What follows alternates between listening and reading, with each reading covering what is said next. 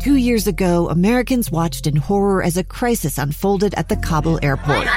There's desperation and anguish.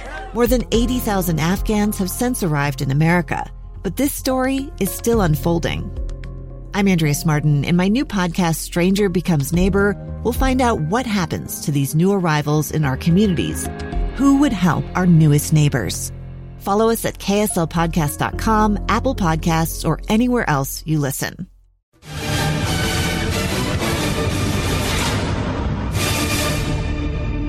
Well, the Bees and the Aces meeting here on a Wednesday night. It was a scoreless 2 innings, but things changed in the third. With one out, Kian Wong drew a base on ball, stole second. Jose Rojas walked. Both executed a double steal, putting runners at second and third for David McKinnon. Widener's pitch. Breaking ball, that's in the air to center field. Carroll going back, still going back at the warning track at the wall. It's off the top of the wall. Wong will score. Rojas in behind him. And into second base is David McKinnon with a 2-run double. And the Bees take a 2-0 lead. McKinnon wasn't at second base very long as the next batter was Matt Thaiss. Line drive, left center field. That's going to split the gap and go all the way to the wall. McKinnon around third will score. Thaiss around first, on his way to second with an RBI double. And now the Bees have a 3-0 lead. And they would take that 3-0 lead into the bottom of the third. The Aces would get 2 of those runs back on an RBI single by Yanni Hernandez and an RBI double by Corbin Carroll. So it was a 3-2 ball game at that point. But then the Bees exploded for 10 in the fourth.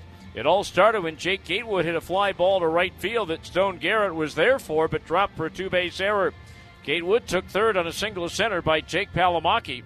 Kian Wong delivered a base hit to left field, scoring Gatewood to make it 4-2. 1 out later, David McKinnon walked to load the bases for Matt Thaiss. First pitch to Thaiss, swinging a ground ball up the middle. That's into center field for a base hit. Palomaki in from third. Wong takes the turn and heads home. He scores. It's a 2-run single for Matt Thaiss, and now the Bees have a 4-run lead at 6-2. So a 6-2 ball game at that point. Then Jack Mayfield singled.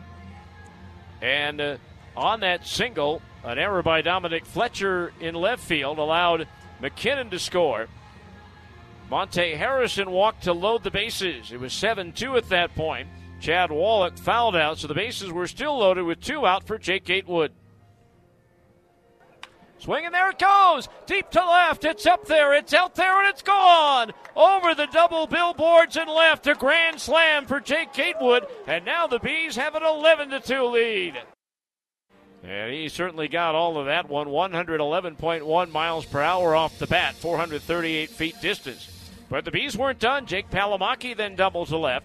Kian Wong drew a base on balls, bringing up Jose Rojas. Pitch, there goes the runner, swinging a fly ball, left center field and deep. Fletcher going back, so is Carroll, and that ball's going to be off the wall. In to score is Palomaki. Wong right behind him, no throw. As Rojas is into second base with a 2-run double. It's a 10-run inning, and the Bees lead it 13-2.